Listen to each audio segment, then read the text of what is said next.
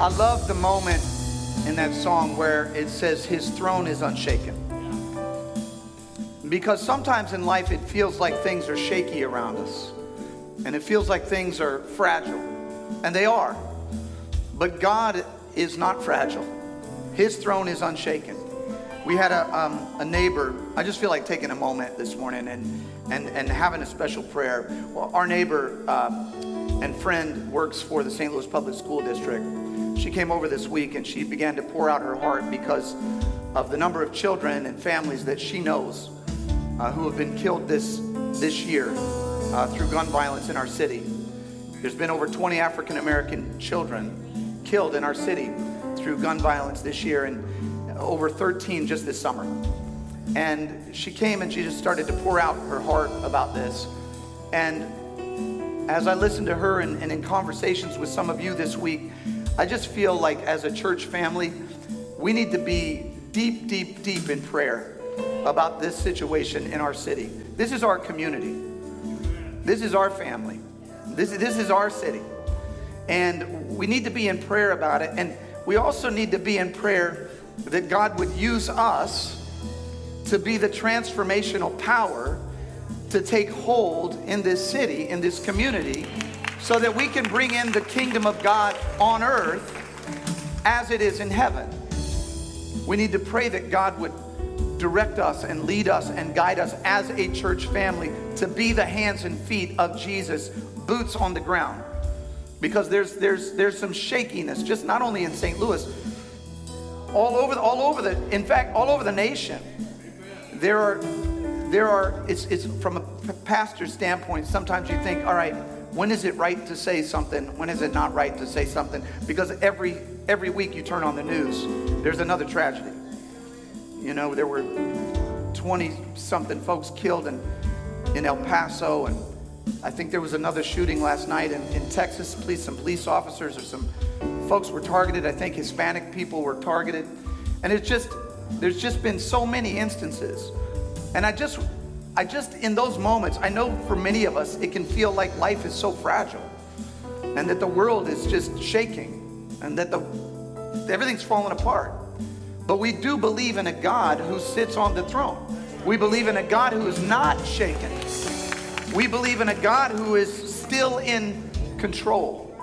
And so we seek his strength for those situations directly, and we seek his strength for ourselves, that we might be the balm in Gilead, that we might be the source of comfort and the source of peace and the bringers of justice into unjust and unright situations. I just pray that for us this morning. I want us to, if you would do this with me this morning, take somebody by the hand that's near you or put your hand on their shoulder. I just want us as a church family, as a church community, to be in prayer about all of these situations. Not only that God would bring his saving power into it, but that he would use us, that we could be his hands and feet. Not he would just perform it miraculously out there somewhere by himself, but that we would actually be the instruments, the vessels through which he pours out his spirit to bring hope and peace, justice, and rightness back into this community. So let's pray together. Father, we come before you right now. We lift up every family around the nation, but especially today, Lord, every family in St. Louis who's been affected and impacted by these killings in St. Louis this summer and throughout this year. Father, we pray that you would bring your justice into the midst of their grief. And Father, we pray for the law enforcement officers, that they would have wisdom and that they would be successful in solving these crimes. And Father, we pray for the legislators in the city and in the state, that they would be wise and that they would pass good and wise laws that would bring peace into our community. And Father, we pray for the perpetrators. We pray, God, that they would be brought to justice and that their hearts would be turned by you and that they would repent of their sins and that they would find that they need to serve the righteous and just God that you are. And God, we pray for ourselves this morning that we would be your hands and feet, that we would be a voice for justice, that we would be a place of peace, that we would be a house of comfort for all who mourn. God, we trust you. You sit on the throne. We lift you up and we give you our heart today because you are a good God. And we put our trust in you. We put our faith in you. And God, we ask that you use us to bring honor, praise, and glory to you. In Jesus' name we pray. And everybody said, amen, amen. I want to read you a verse this morning before we get into the sermon. It's from Galatians chapter 5, verse 1. It says this. It says, it is for freedom that Christ has set us free. He doesn't want us to be in bondage to fear. And he doesn't want us to be in bondage to sin. And he doesn't want us to be in bondage to violence. It is for freedom that Christ has set us free. Then he says this, stand firm and do not let yourselves be burdened again by a yoke of slavery. Whatever that is in your life that binds you, that holds you down, that holds you back from becoming the man or the woman that God has called us to be, that's not of him. He's set you free from that. Let us not turn back to bondage. Let us stand firm in the freedom that he has extended to us. And you know what? Let's be a source of freedom. Let's be a conduit of freedom. Let's be a people who bring freedom wherever we find oppression or injustice, wherever we find sin and bondage. Let us be that kind of people. Let us bring freedom wherever we go.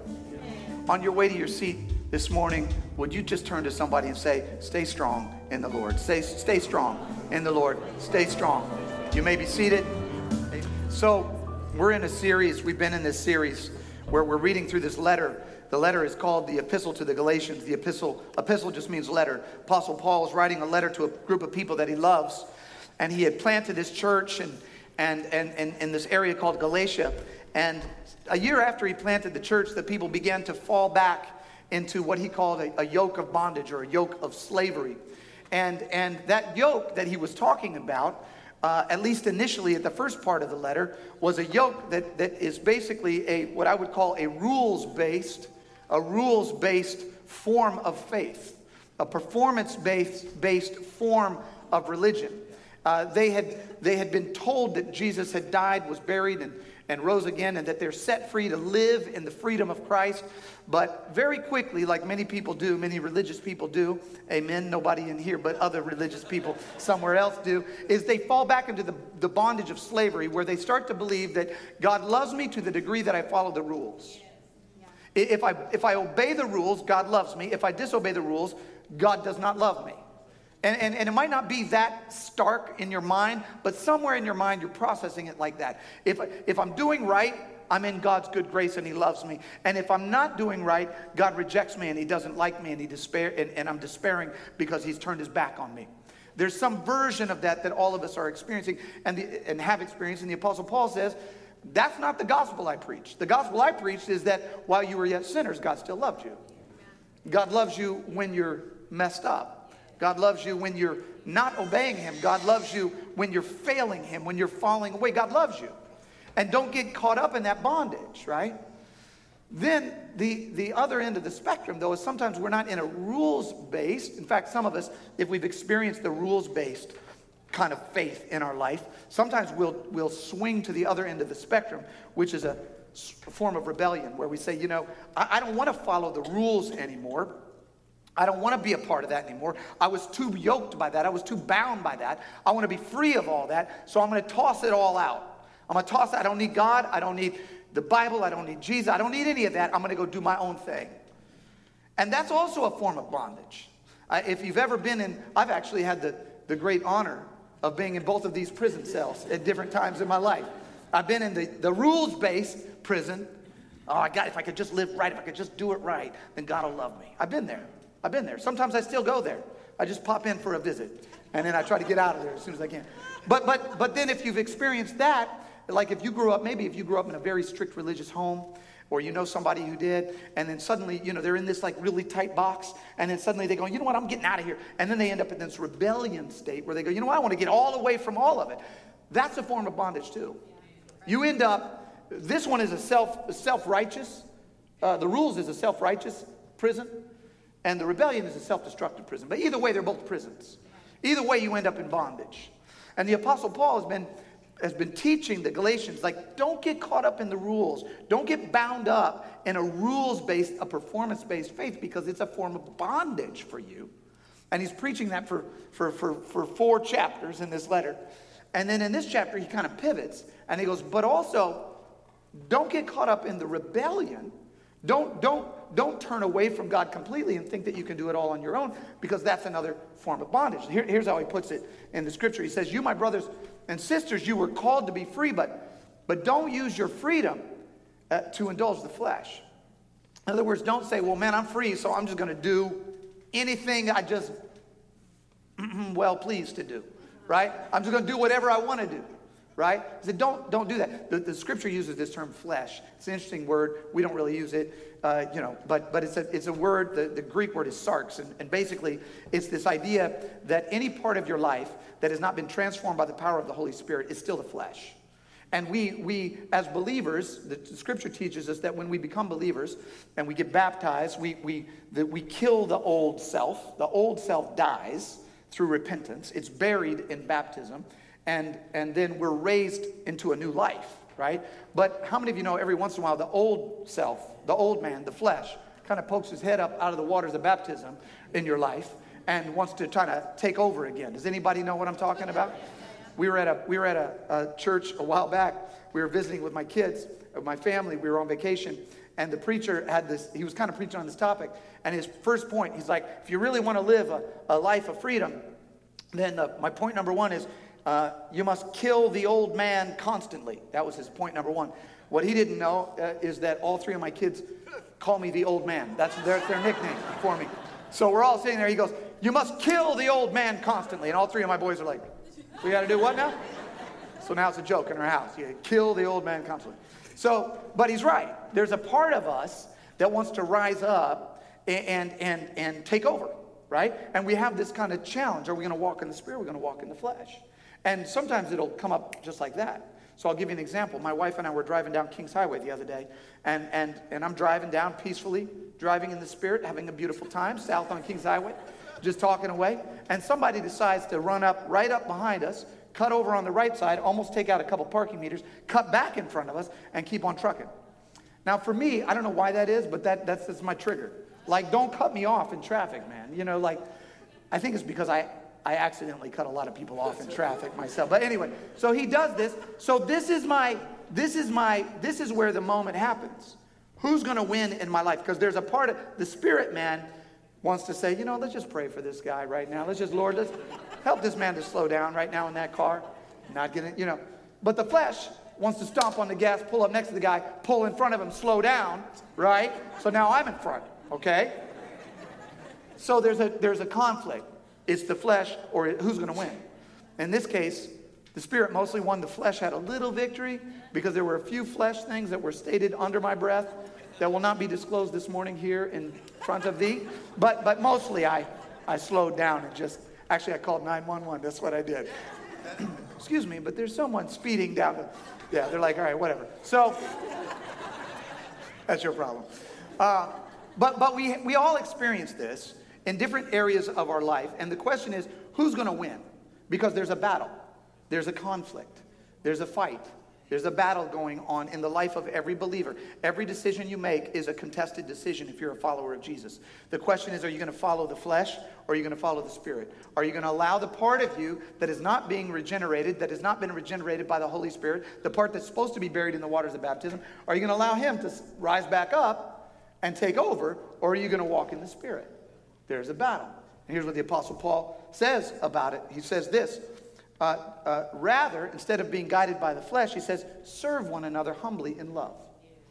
That's the antidote. The antidote to, if you want to get over yourself, you want to get over yourself, the best way to get over yourself is to serve somebody that you believe is beneath you with an activity that you believe is below you. Serve somebody humbly in love. That will transform your outlook. That's what Jesus did. He said, let the greatest among you be the servant of all. In fact, I'm going to get down on my knees. I'm going to wash the feet of somebody that I need to wash the feet of, because that's how I display greatness. He said, love, for the entire law is fulfilled in keeping this one command. Love your neighbor as yourself. Love your neighbor as yourself. What is he saying? He's saying this. So I say, Walk by the Spirit, and you will not gratify the desires of the flesh. For the flesh desires what is contrary. Somebody say contrary. Contrary to the Spirit, and the Spirit desires what is, somebody say contrary. Contrary to the flesh. In fact, he says this, they are in conflict with each other. There is a battle in the heart of every human being. Your heart is a battleground state. There are competing interests for the control of your life. The flesh and the Spirit. They both want to control. They both want to win. They are in conflict. And then the Apostle Paul, like a good boxing announcer, gives a play-by-play to tell you what the flesh looks like and this is the tail of the tape. This is what the Spirit looks like. This is what the flesh looks like. He says over here in the red corner is the flesh. The acts of the flesh are obvious. Sexual immorality, impurity, debauchery, idolatry, and witchcraft. Idolatry, for those of you who are going, what? Idolatry, right? We don't do idolatry in the 21st century. We don't think we do, but we do. Because anything that's at the center of your life that is not God is your idol. It's what you worship. Anything, did you catch that one? Anything at the center of your life that is not God is your idol. What's at the center of your life? That's your idol. Idolatry and witchcraft. And then he goes on. Hatred, discord, jealousy, fits of rage, selfish ambition. This is the flesh. Factions, envy, drunkenness, orgies, and then he does the like. In other words, the catch-all. All the other stuff that you know is down there, but you don't, I don't have time to list it, right? I'm not going to try to list it. This isn't comprehensive. But there's a part of you, the flesh part of you, that wants to win, that wants to take over. And he says this. He says, I warn you as I did before that those who live like this will not inherit the kingdom of God. Now, what does he mean by that? I want to just take a quick pastoral moment to say this. He's not saying that if you are ever jealous or envious or hateful or lustful or raging or whatever it is, your thing, witchcraft, whatever your thing is, he's not saying if you ever do that, you will not go to heaven. That's not what he's saying. Inherit the kingdom of God means the kingdom of God is the active demonstration of the comprehensive rule of God over every area of life. That's why he says, we bring the kingdom to earth as it is in heaven. We experience the kingdom of God when we allow God to be our king. You understand what that means? When God becomes the king of any aspect of my life, my personality, my desires, my money, my family, when God becomes the king of any area of my life, I enter into the kingdom of God in that aspect of my life. He's the king of that part of my life. And he calls us individually and collectively to usher in the kingdom. It's a here but not yet kind of kingdom where we're bringing it in and he's coming and he's going to be king over every area of your life. But when we are following the acts of the flesh, then we're not allowing God to be king. We can't inherit the kingdom of God in that aspect of our life when we are being governed by the flesh. Are you tracking with me? I'll preach that another time. But that's a good thing to know. In the blue corner is the Spirit. The fruit of the Spirit is love. The fruit of the Spirit is joy and peace and patience, forbearance and kindness and goodness and faithfulness and gentleness and self-control. Notice he says the fruit. This is the produce. This is the product of the Spirit. He's not saying be good, be generous. He's not saying you got to generate that. He says walk by the Spirit, and then what flows out of you is love and joy and peace and goodness. And that's what it is. It's the produce of the Spirit. But these two things are in conflict in your life, the flesh and the Spirit. So I want to preach for just a few moments this morning, a few moments on the topic. Don't forget you're in a fight. Don't forget, somebody, don't forget you're in a fight. I preached a little bit of this the other day in a sermon about the Holy Spirit a few weeks back, but I want to kind of open it up a little bit and expand it this morning with you. The reality is each and every one of us are in a conflict. And the Apostle Paul is saying, if you don't know you're in a fight, you're losing. Right. If you don't know you're in a battle, a spiritual battle, you are losing the battle. Right? Because if you don't recognize that there's a battle between the flesh and the Spirit, the flesh has got you, brother. It's got you. But if you recognize there's a battle, then you have a chance of winning the battle. You can be victorious in the battle. Don't forget you're in a fight. I mentioned this the other day. There was a famous boxing match. It was on September 17th, 2011. It was the day before we launched One Family Church. I'll never forget this fight. It was a fight between Victor Ortiz and Floyd Mayweather, and a boxing match between these two guys. And the fight was, pretty normal for the first 3 rounds. 4th round, Victor Ortiz started getting upset because he said Mayweather was throwing elbows and catching him with some elbows. So Victor Ortiz decided that in the corner of the boxing ring, he decided to headbutt Floyd Mayweather. That's illegal. Can't do that. So the referee pulled them apart, took them to the 2 corners, took a point away from Victor Ortiz, said, don't headbutt. You're not allowed to do that, right? Then he brought them back together and went like this. When the referee turned to look at the judges, Victor Ortiz had his hands down like this. Floyd Mayweather did not have his hands down. Floyd Mayweather reached out with a left and a right. A left and a right, while the referee wasn't looking and while Victor Ortiz had his hands down. Here's a famous picture of this moment.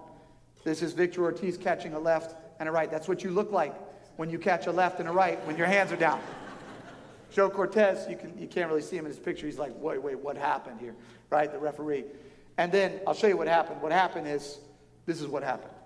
The question that boxing fans were all asking, and I'm sure you're asking this today, the question that everybody was asking is, was that a sucker punch, or did Victor Ortiz fail to obey the first rule of boxing, which is protect yourself at all times? Which one was it? And the answer is, it was both. It was a sucker punch, and Victor Ortiz forgot he was in a fight. If you want to win the battle over your soul, don't forget you're in a fight. The devil will sucker punch you for no reason at all. God's not going to keep the devil off of you at all times. You got to remember you are in a fight. You got to remember that there's an enemy to your soul, and if you let your guard down, you will end up on your backside like Victor Ortiz. You will be Victor Ortized spiritually. You don't want that. So if you want to be victorious in the battle, this is what you need to know. First of all, you need to know that the battle is spiritual. It's a spiritual battle. The battle is spiritual. Every natural conflict, every natural difficulty, pain, challenge that you're facing has a spiritual cause. The natural part is the symptom. The spiritual part is the cause. It's the root cause. I woke up in the middle of the night a few months ago. It was a Saturday night. I woke up in the middle of the night in the worst pain in my face that I've ever had. It was in my jaw. It was the worst pain. It was like hallucination type pain. I woke up going, man. I woke up my wife and I'm like, she's never seen me in this kind of pain. Something was wrong with my tooth. And so she called, I don't know if you've ever had this. It hurt so bad. I tried to tell her it was as bad as the pain of childbirth so that I could, she was like, don't you even. So I said, man, so I'm dying over here. It's a Saturday night. I got to preach the next morning. We have a hotline for my dentist. She calls the hotline because she's that kind of a wife. She calls the hotline. They call in a script. She goes to the all-night pharmacy for me, picks up whatever that pain medication was. It was the real deal. And I took about 2 of those, and that pain went away. I slept like a baby. I got up here the next Sunday, and I just preached just like nobody's business, all right? I just preached. I might have been a little woozy, but I went ahead and just did it. And the reality is, though, if I had kept treating the symptom, the medication treated the symptom. If I had kept treating the symptom without getting to the cause would have gotten worse. It would have gotten really bad for me because you can only treat the symptom for so long. So Monday morning, I had to go get a root canal and treat the cause of this bad boy, right? So that I didn't have to keep treating the symptoms. A lot of times in our life, we're treating the symptoms that we're experiencing, the natural issues, the natural challenges that we're facing. Every conflict, not just internally, but in your family, in your spirit, in your school, in our city, in the community, in the world at large, has a spiritual root. The battle is spiritual. In fact, the Apostle Paul puts it like this. He says, our struggle is not against flesh and blood. It's against the spiritual forces of evil in the heavenly realm. There's a spiritual battle for your life going on right now. There's a spiritual battle. And the Apostle Paul tells us, where is the enemy? How do we address the enemy? How do we attack the enemy? Here's what I want to get to you today, and just I'm going to explain this in a minute. The reality is that the enemy is internal. The enemy is actually internal. Now, what do you mean by that? What about the devil who's like a roaring lion to and fro? Okay, I believe in all of that. I believe in all of that. But the reality is the devil cannot take any ground in your life that you do not give him. He cannot take any ground that you do not offer up to him. He cannot, as a follower of Jesus, he cannot just come in and invade your life and take over. He cannot do that. But when you open up your life, the scripture says he will get a foothold. He will get a foothold once you have opened up. In fact, the Apostle Paul says the enemy is internal. And here's how he puts it like this. He says, not the Apostle Paul, James, Jesus' brother, says, each person is tempted when they are dragged away.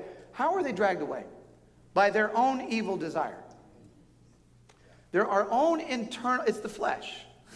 It's the old man that you got to kill the old man. You got to kill him constantly. It's us. It's internally that we're saying, maybe I should not follow the way of the Spirit. Maybe I'll follow the way of the flesh. That's when the devil comes. That's when the enemy comes and can attack your soul in ways that, will blow your mind. But the enemy is internal. He's saying, look, this is a battle inside of you. This is a battle of the flesh versus the Spirit. But then I love what he says, because he says this. He says, the battle is winnable.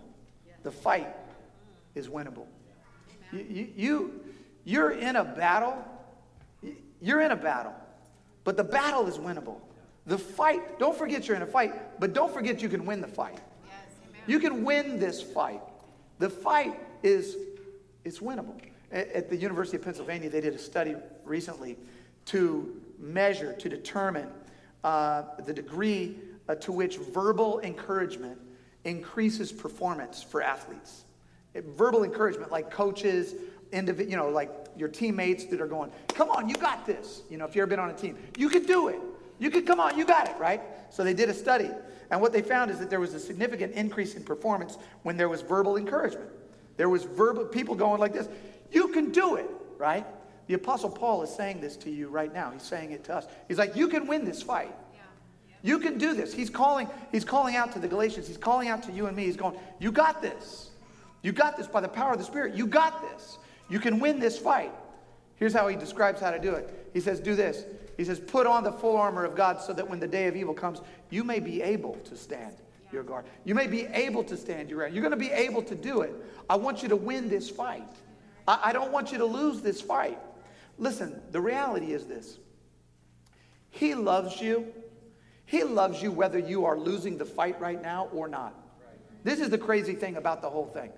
He loves you if you are in rebellion. Somebody needs to hear this. Somebody's in rebellion right now. He loves you right now. He loves you. He loves you if you're in rules-based, performance-based, religious, self-righteous, look down your nose at other people. He still loves you. Loves you now. Wants to be with you right now. Adores you. But those are two forms of bondage. He wants you to win the battle. Those are both forms of flesh. They're both areas of life where you're saying, I can do it on my own.